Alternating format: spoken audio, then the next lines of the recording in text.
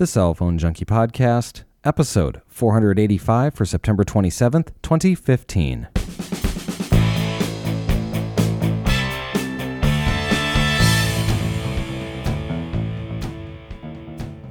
iPhone upgrade plans get dirt cheap, Samsung offers to pay some of your device installments to switch over, and more about the brand new Band 12 for T-Mobile. My name is Mickey Papillon. And I'm Joey Kappas. Brought to you each week by the Cell Phone Junkie podcast application, available now for Android, iOS, and Windows Phone 8 for $1.99. Well, T-Mobile has been offering one of the best deals on a new iPhone 6S or 6S Plus for $20 a month through its Jump on Demand program. But CEO John Legere couldn't stop there. Legere took to Twitter on Tuesday announcing that customers will be able to trade up to an iPhone 6S for as little as $5 a month. Starting this week, when you trade in your 6 or a 5S, the iPhone 6S with Jump on Demand will be available for $5, depending on the model and the trade-in device. Legere notes that the monthly price depends on which model you're trading up to and which model you're coming from.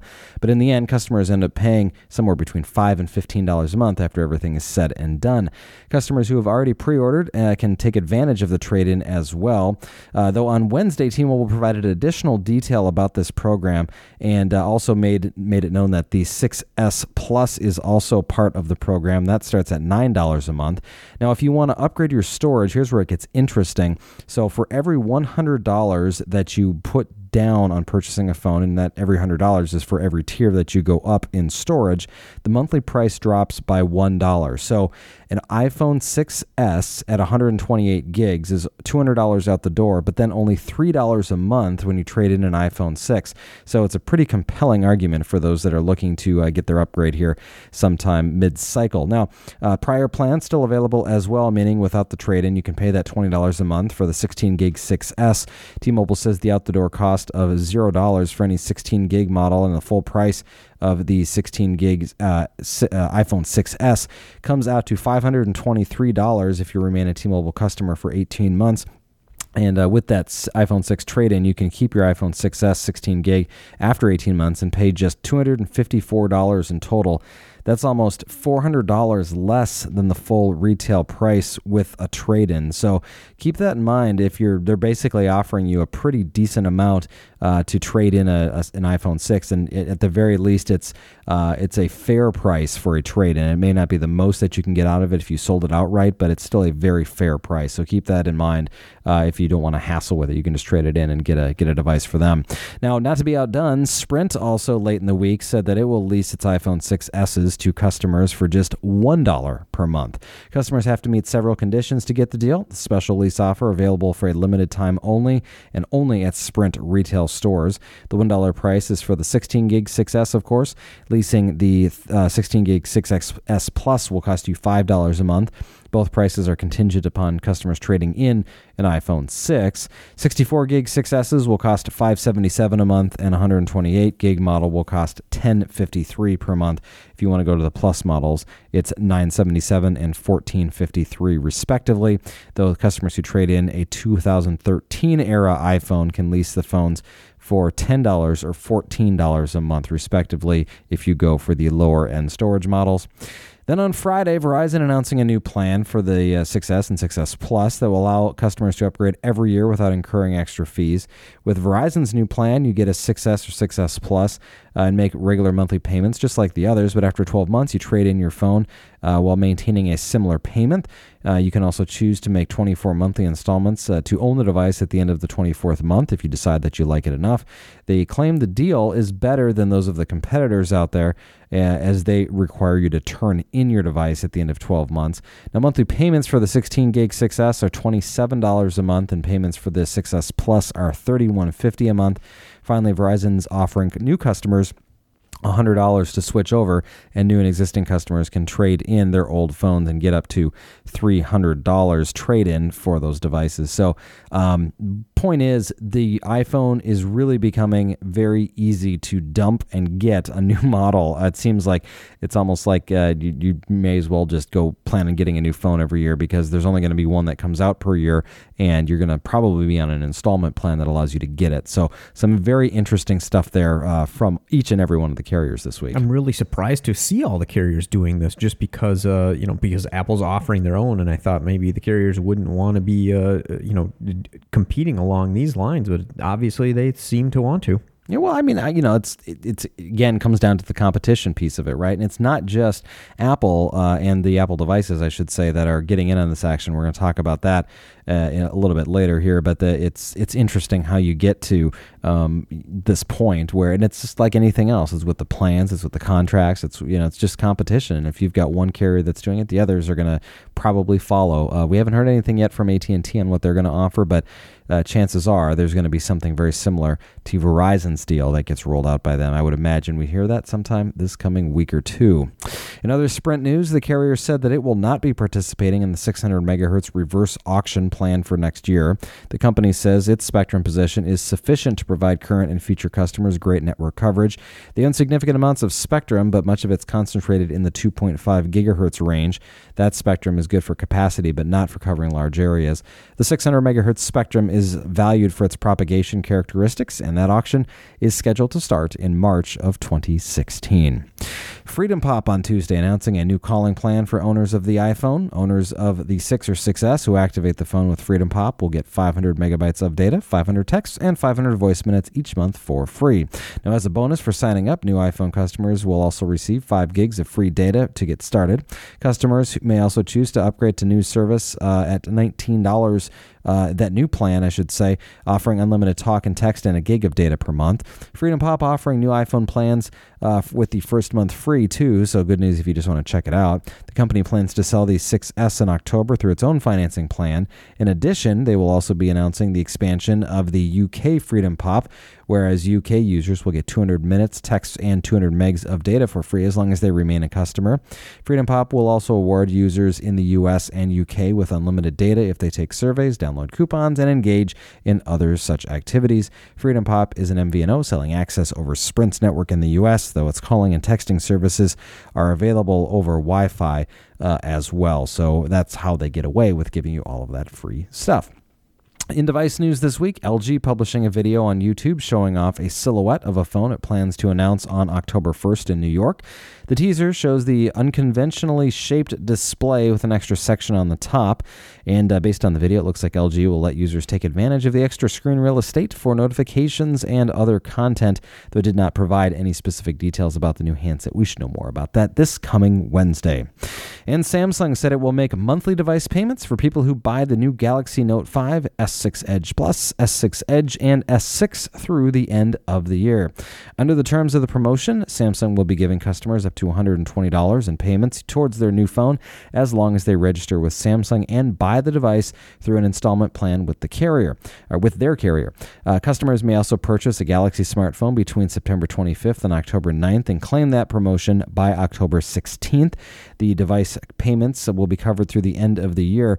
And further, Samsung is also offering $100 in Google Play gift card credit for anyone who turns in a working iPhone 4S or higher when they purchase a new Galaxy handset. Obviously, an incentive to help people get up and running on their new Android devices. So that's a pretty smart move by Samsung there. The offer available on most wireless networks, the exception being AT&T. So again, Samsung trying to get in this game as well. I don't know what their installment plans exactly are, but we should be hearing more about those, I would imagine, soon as well. And Pebble on Wednesday announcing its Pebble Time Round. This is a round variant of its stainless steel smartwatch. The Pebble Time Round runs the latest operating system with features such as timeline and third-party applications, compatible with Android 4.3 and iOS 8.0 and higher. The color e-paper display has an LED backlight and always stays on. The Time Round can charge quickly and the battery lasts for 2 days. It will be sold in 5 different styles with a variation of it in 14 millimeters or 20 millimeter straps. The first straps will be made of leather, but Pebble plans to sell stainless steel straps as well. The watch is splash resistant, has a microphone for voice replies and tactile buttons for navigation. The Pebble Time Round is available to pre-order for $250, but shipping times are listed at between 6 and 8 weeks. And in other news, Apple is speeding up development of its electric car project, according to reports from the Wall Street Journal. Accordingly, Apple is giving a committed project label to and targeting 2019 as a prospective shipping date. To facilitate a faster launch, Apple will be greatly expanding the number of people working on that car. The go-ahead came after the company spent more than a year investigating the feasibility of a car branded by themselves as Apple, and the two groups of government officials were met with as well in California. Now, leaders of this project, which have codenamed it Titan, have been given permission to triple their 600-person team, and people familiar with the matter also saying that they've been aggressively hiring for the car project, as well as stealing employees from companies like Ford, GM, Tesla, Volkswagen, and more. And many of the recent hires have expertise in connected and autonomous vehicle systems, so that makes it even more interesting. Wall Street Journal sources say the first Apple car releases will not be driverless and that the functionality may be coming at a later date, but they don't know. There have also been signs pointing towards the expanded work on that car project, though it remains unclear if Apple will develop the car from the ground up or team with an existing manufacturer. They're saying that the target 2019 date may not be the date where they actually ship the car, instead suggesting it would point towards a date where the engineers may confirm the main features of the product. Though this is pretty interesting. Obviously, there's a lot of fodder back and forth about this. Tim Cook was asked by Stephen Colbert last week, what was really going on with this thing, and he answered it with a, unsurprisingly vague statement saying, we're looking at a number of things along the way, and we never really put energies. We decided to really put our energies into those. So we'll see what happens with this. But interesting nonetheless to actually hear that this does sound like it's a viable thing that they're doing. It's not just, something that they were testing out. It's really, strange to think about, the computer company putting out a car. But then you take a step back, and we've seen a couple of new entrants, of course, Tesla being one that's kind of, really, kind of an unusual car company. They're doing things a little bit differently. They're trying to sell direct.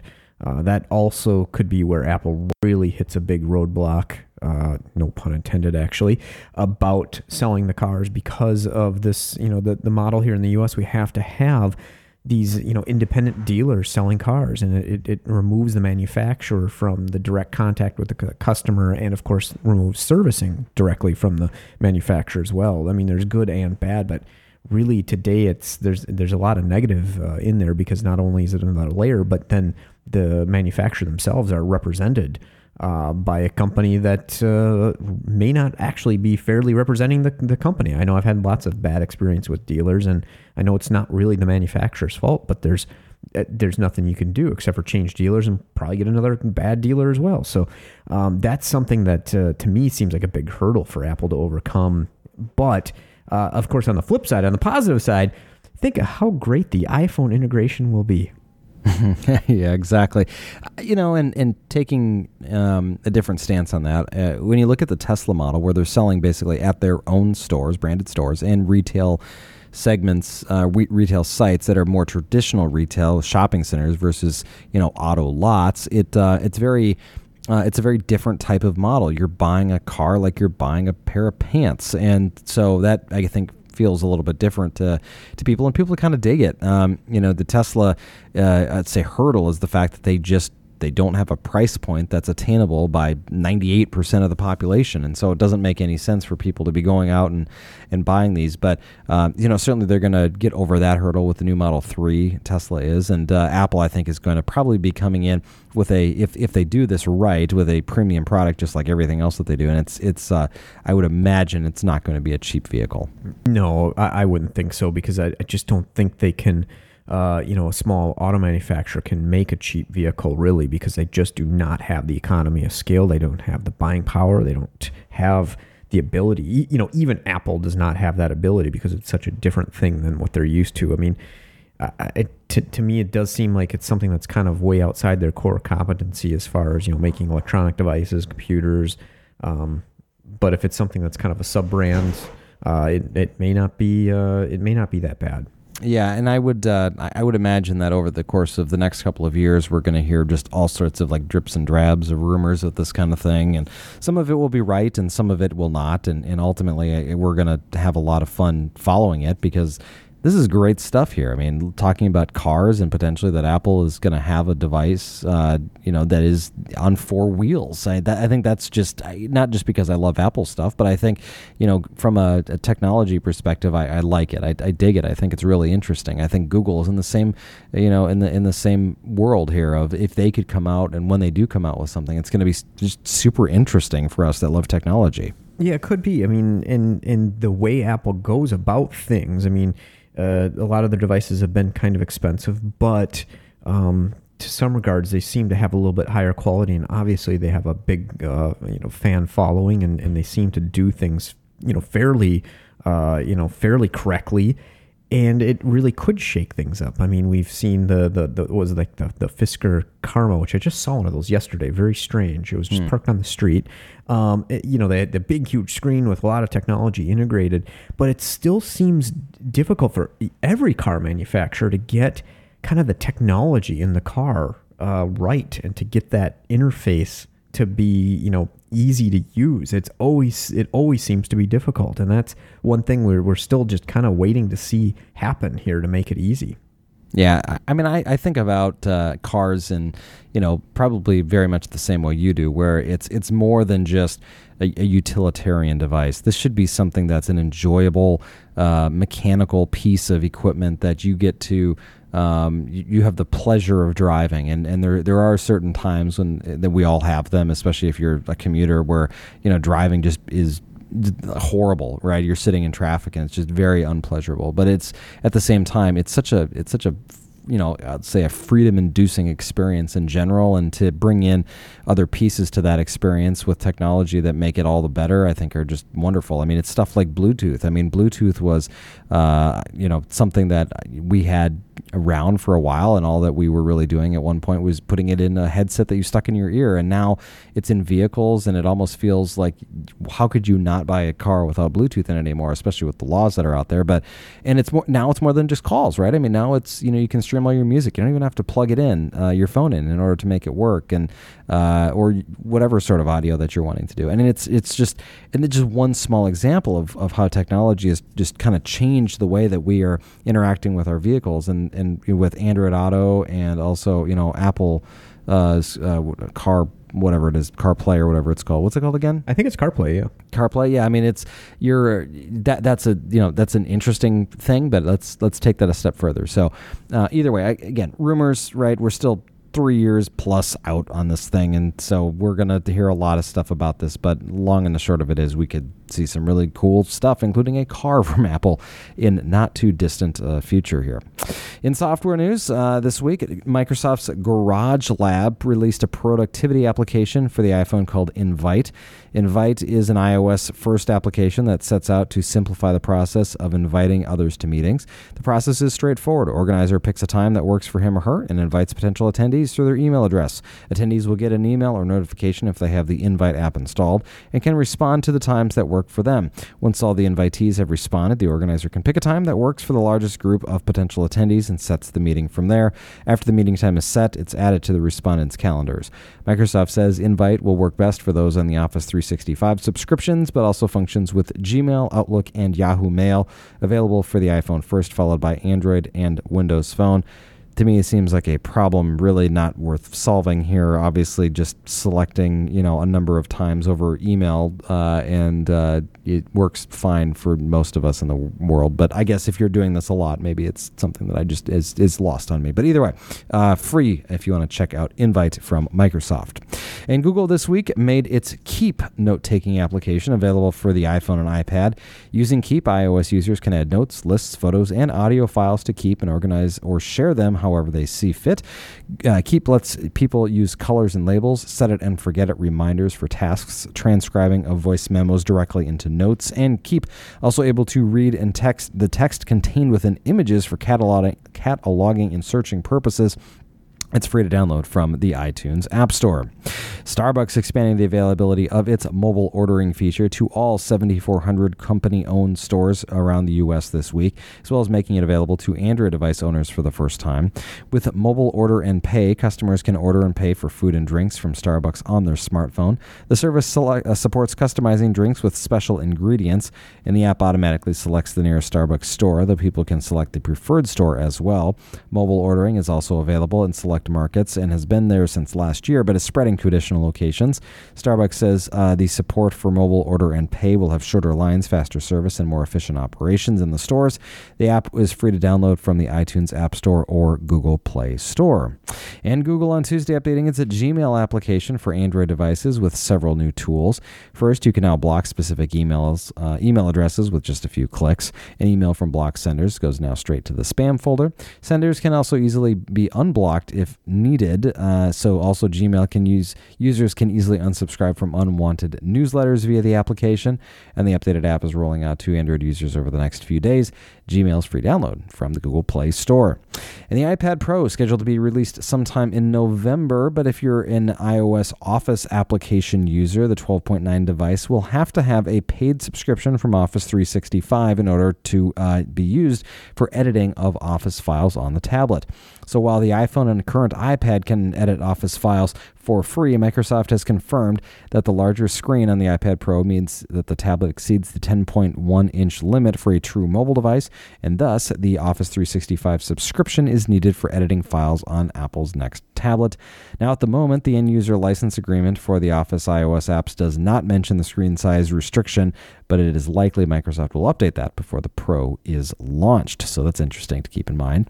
Apple on Monday releasing Watch OS 2 after a bug last week forced them to delay that launch until after the planned 16th of September launch was missed. The OS adds support for native applications, a nightstand mode for alarms, and the ability to respond to emails. Watch OS 2 includes new watch faces, photo album, and time-lapse options, third-party complications, a tweak that makes the screen stay on for up to 70 seconds when activated, and activation lock. There's a new time travel feature for viewing past and upcoming events on the watch face complications. An improved operating system is free to download, as most of them are, and install to all watch owners. This must be done if you haven't done it yet while your watch is connected to the charger, so don't plan to do this if you're out and about and you don't have your charger nearby. So since you have an Apple Watch, what did this update represent to you? I mean, there's obviously a lot of features built in there, but depending on your usage, to me, this seems like maybe this wouldn't really even do that much for you.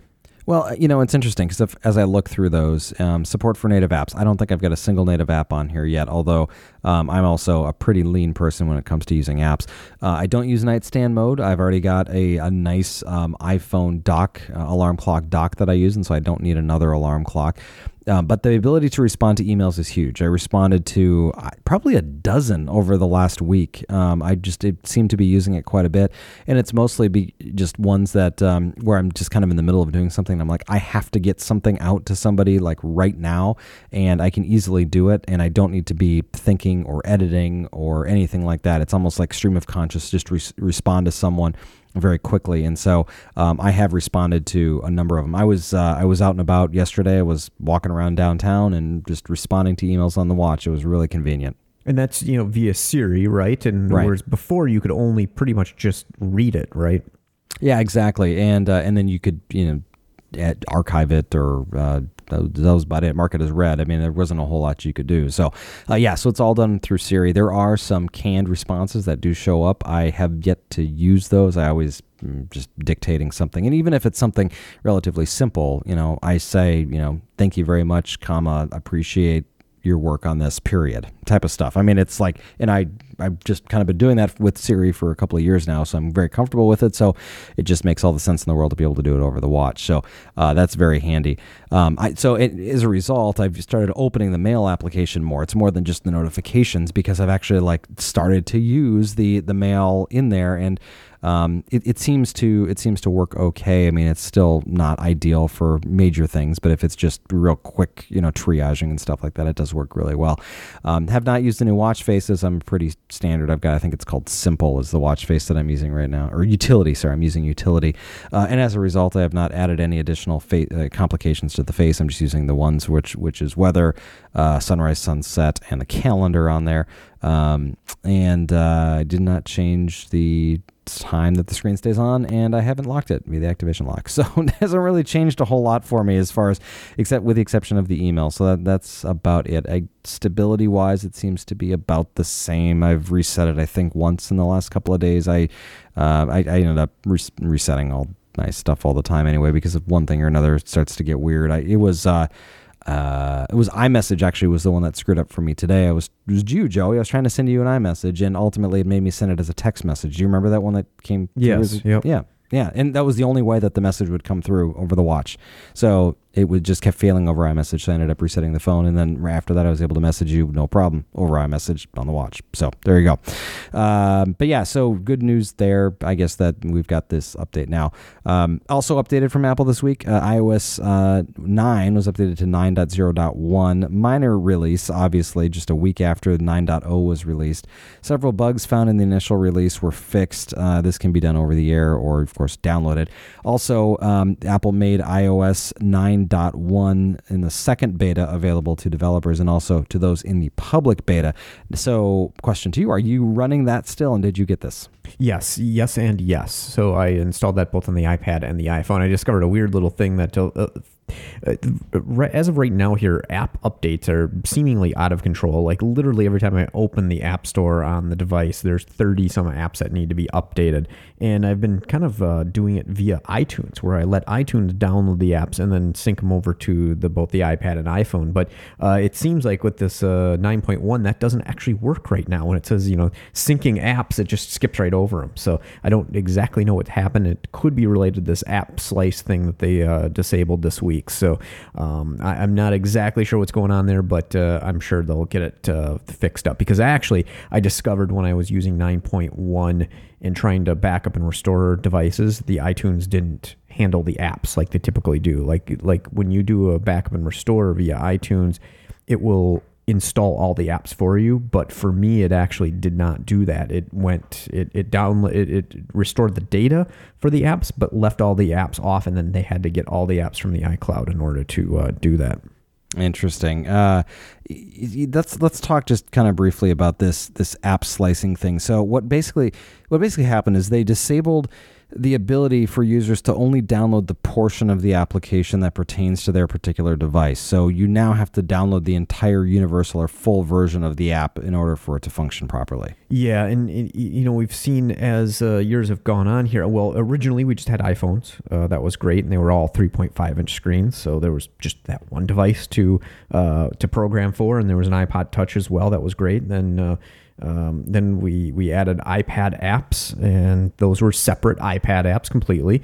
And then all of a sudden we had this universal app that was amazing. You could buy and sell one app that was that you could install on both iPhones and iPads, and it contained all the graphics and everything for both the two different screen sizes essentially. That's it, just two. And since then, now we've gone, we jumped to the 4-inch screen, then the 4.7 and the 6 and the double resolution and the Retina and the non-Retina. And then we have the iPad non-Retina, now the Retina this, and then we've got the smaller. It's just exploded. So now all of a sudden the app sizes have exploded. So now, Apple's trying to save space by doing this where you can get apps, just the portions that you need. Yeah, right. So either way, the app slicing will be coming back. It's just they got to resolve the bugs, and then we'll go from there. So I don't know when that's going to be, but it should be soon. And the issue was they were finding people were backing up their iPhone 5 or whatever it may be, and then restoring it to an iPhone 6 because of the change in screen resolution means that it needs different. Needs the different assets for those apps, and it wasn't restoring the proper assets. It was restoring the iPhone 5 assets for the smaller screen and not the 6S or the 6 assets. That's interesting. It seems like that would have been something that would have come up in the process of increasing the screen size, because it's now been 4 different screen sizes in the last 26 months. So you figure they would have had this thing figured out. You would think, but it was also issues with the 64-bit and 32-bit processor as well, where it wasn't downloading the code, so the app wouldn't run even at all. Yeah, well, either way, 9.1 is out for those that are in the public beta. Otherwise, the rest of us, like me, 9.0.1, and running just as, I'll just say, moderately stable as I would imagine it would be at a 9.0 something. So there you go. Questions and comments this week. First is a comment from Vincent. He says, Mickey and Joey, being a longtime T-Mobile customer, I know a little bit about their service. Listening to your recent podcast, I heard a listener explaining that he had service where he didn't. I also have the iPhone 6 and a new Samsung Galaxy S6. The newest LTE low band 12, which T-Mobile is currently rolling out, is not supported by the 6 or 6 Plus, but it has been added to the new 6S and 6 Plus. Just make sure everyone understands that. All the other LTE bands are supported on the iPhone 6 and 6 Plus. Saying that is just so happens my family has a vacation home in New Hampshire on Lake Winnipesaukee, which is the next town over from Wolfboro, where the listener was saying that he had no T-Mobile service. So here's the thing. Low band 12 has been up and working great on my Samsung Galaxy S6, which does have the new low band 12. The Note 4 also supports that low band 12, and it has great LTE service in this area. Now, as I said, the new iPhones have added this very important low band LTE radio. It reaches much further, and it has inside house penetration. This is another reason T-Mobile service is getting so good. They're rolling out band 12 like gangbusters, along with upgrading their other towers. So T-Mobile is just about everywhere now. My service is fantastic. I've never stuck with T-Mobile to save money, but where I live in T-Mobile has great service, and my data speeds are very fast. I live in the suburb of Boston, and I've had all of the other carriers. I chose T-Mobile for their service.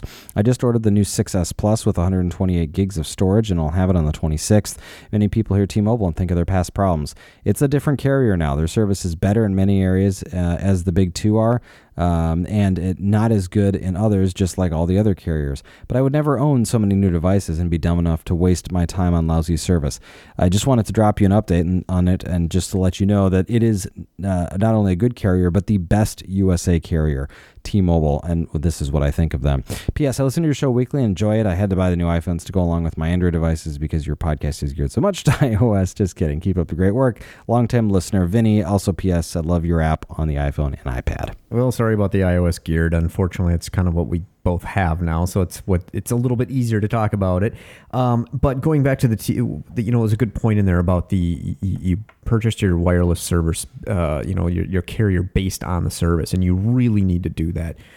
Don't try to pinch pennies because the price is definitely competitive with T-Mobile, but if your service isn't working with either them or any other carrier, you're not saving money. You're just wasting money if it's not going to work for you, where you live, where you work, and in between. So you really do have to try to pick the best service that you can. Yeah, and I mean, I'm about ready. This is what I call my 90% rule, and I'm about ready to, have a sandwich of my own advice, which is I need to figure this out because in my office right now, since we moved here, and it's been 5 months or something, and the service is just not acceptable, and it's starting to drive me crazy. And I've got Wi-Fi there, so in today's world, you're kind of most of what you do is data, and so if you've got good Wi-Fi, you can put up with lousy service from time to time. But with you get calls and dropped calls, it's like unacceptable at this point, basically, and it's really starting to drive me crazy. And so there's I know the T-Mobile service is decent where I work, and so I need to figure this out. And they seem to be the one that I want to make the switch to, just because they've got they do seem to have really good service here. I've done a lot of research on it, and they seem to have a great coverage in the Washington Washington market. In fact, they rank higher than Verizon in many regards. And so but again, it's all about where you are. Verizon is still ranked very high. In fact, it's number 2. And so you'd say, well, that's probably pretty good. And I'm telling you, just in the areas that I spend time, and for those that are familiar with it up in Montgomery County, it's just not where I need it to be. So, but anyway, Vinny is just kind of put in, I forwarded the email from Vinny to my wife, and it's like, I just keep building the case. It's like, we're going to switch. I'm telling you, we're going to switch over. And it's all these people are just, and all these things that they've done. Everyone loves them that uses them for the most part. So thanks, Vinny, for that. I appreciate the commentary there very much. Next one here, comment from Elsa. She says, recently I was traveling and roaming with my cell service, which is U.S. Cellular, and I was severely throttled. I had to get to websites to assist my mom with no Wi-Fi and a bunch of things, and it was constantly timing out. I feel the extreme tracking and loading of ads and that didn't understand low bandwidth conditions was a major part of the problem. I have ad blocking turned down now for that reason. Also, the throttling problem did not get better when I was at the hotel with Wi-Fi on. When I got back home to LTE, I called and I found out that once throttling is set, it remains on for the rest of the billing cycle. And she said that the agent said that the other carriers do this too, that they don't know when you leave roaming status, and so they just keep it throttled down there, and meaning that whenever your phone is, basically they don't choose to change that. So that's an interesting thing, Elsa, on the throttling thing and just how your phone was functioning. But it sounds like you probably maybe hit a cap or something too. I'm not sure. Yeah, because I know a lot of the carriers have like a 300 megabyte limit for data roaming. But I don't know if they actually throttle you down and permanently. So that would be one thing I would suspect maybe other carriers don't do. But it's tough to say because I haven't actually had that problem. I haven't had any data roaming for years and years now. Yeah, no, it's you're absolutely right. I'm kind of in the same boat as you. I don't see I don't see myself ever on roaming. It's like once a year or something like that. So it's very infrequent. But either way, sounds like hopefully something once you get to the next billing cycle that will all be resolved. And finally today, a voicemail from Ben. Hey guys, yes, it is in fact Ben Forrest one more time from Red Bank, New Jersey, 2 weeks in a row. But I did warn you last week that I was in the queue for a 6S Plus, and I got it, and I've got it now for 48 hours. And first impressions are, I like the 3D touch feature a lot more than I thought I was going to like it. So it actually is a big feature in the S. Also, it is friggin' fast. It is very noticeably faster than my 6 was. I had a regular 6, not a 6 Plus. Also, there's been very few problems, fewer than I anticipated with iOS 9 on it. The way I did the migration was I used the iTunes because I have a really large music library, and so I upgraded my 6 to 9 just before doing this. I also upgraded all the apps on it to 9, and then after all that was done, I took this phone and connected it. I actually did it the night before because I knew the phone was coming. So everything was sort of in the 9 universe when I transferred it, and the only update it did was the 9.1 update that they have for the 6S. And it's pretty much run flawlessly. Siri is very impressive now. I mean, the improvements are very palpable. And also the camera is noticeably better. I don't agree with some of the reviews that didn't really notice any difference. I use the camera a lot. I do a lot of photography, and I do it in sort of indoor conditions and poor lighting, and I definitely see noticeably better results under those circumstances. I haven't tested it a lot outdoors, but I did test it Friday night at a game club I belong to. Anyway, thanks. Take care. Look forward to more of your podcasts, and I will call in or write in with a more thorough review after I've had it for a week or two. Ben, thank you very much for the voicemail. Great to hear that you got your device and everything is up and running. And thanks for the mini review here of the last 48 hours. Good to hear just how well everything is working. And, I've read a lot of the reviews, and, I've heard kind of some of the back and forth. Obviously, it's, you see some of the reviews that are just very glowing about them. And, I've had iPhones for years, and this one is the best one that's ever come out. And so, of course, it's great in every regard. And some kind of say, well, it's not as good as others are saying, and so A lot of it is going to be just kind of in the eye of the beholder, right? No pun intended, because especially when you're talking about the pictures and how much better you think it is, the camera is. But of course, it is a better camera, so certainly there are going to be a lot of conditions where you're going to see better pictures. Yeah, and I don't know if we talked about this last. I can't remember now. You know, these upgrades that Apple has been doing, you know, they're just very consistent, and it is kind of nice because, you know, I have an iPhone 6, and yes, the newer phone is the best one they've ever made. It is, you know, better, but it is a little bit heavier. I mean, there's a little bit of a drawback to it, but it doesn't completely obsolete the iPhone 6, and it doesn't really completely obsolete the 5S. It still has a good camera, still has, you know, great service. You don't feel like you have to run out and buy the brand new iPhone, but when you do want to get a new phone, you definitely lean that direction because you liked the one you had before that. So, you know, I do kind of think the model of them, you know, doing these real pretty slow and steady updates it really does seem to be working for them.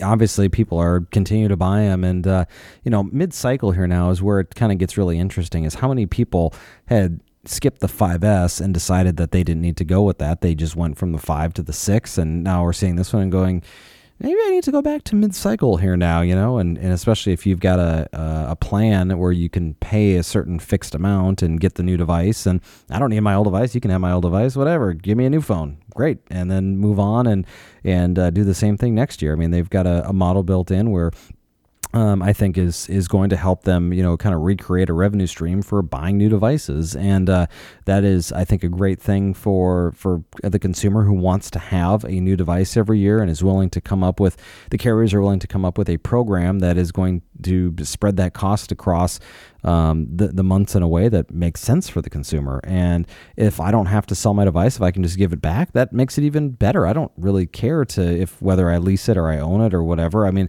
I can't tell you the last time that I actually felt like holding on to a phone for more than 2 years. It was like, this is a dated piece of technology. Get this thing out of here. Give me something new. I've got no sentimental value to it. It's just a phone. I've had literally over 100 of them. So there's no reason I need to hang on to this. No, there isn't, and also they can be sold or reused, and it's also one thing when you're a real heavy user, you actually do want to kind of stay up with the technology because it just responds quicker to you, and that's really about all you can boil it down to that. Where the better pictures, which you use it primarily for, and the faster processor, that just makes sense. Yeah, it does. I mean, I was watching a video just before the show where someone was showing just how good having 2 gigs of RAM in the device is now. And they loaded like, I don't know, a dozen or 15 web pages. And the 6 was just sluggish as can be. And the 6S was just popping right along. It didn't have to redry any of the websites. It was fantastic. Yeah, I see that with the iPad Air 2. It's drastically better. The memory makes a big difference. I mean, but it's doubling the memory. And that's huge. Pretty impressive what they did with the 6S, that they put the 2 gig in there. I was actually pretty surprised at that. Yeah, well, it's making a big difference, and it's among many other little tweaks that they've made. Have made it for a much faster, better experience, and I guess that's, you know, obviously what they're going for here. So, kudos to them for figuring that out, and thank you, Ben, very much for calling in with your comments. If you have any questions or comments, we'd love to hear from you. Email them like Ben did to questions@thecellphonejunkie.com. If you'd like to just do it quick and dirty, send us or give us a call and leave us a voicemail, 650-999-0524. Again, 650-999-0524, and leave your message there, and we'll get whatever you have to say on a future show. Joey, thank you very much, as always, for your time. We'll talk to you later. Thanks for listening. For more information about the stories you've just heard, visit us at thecellphonejunkie.com.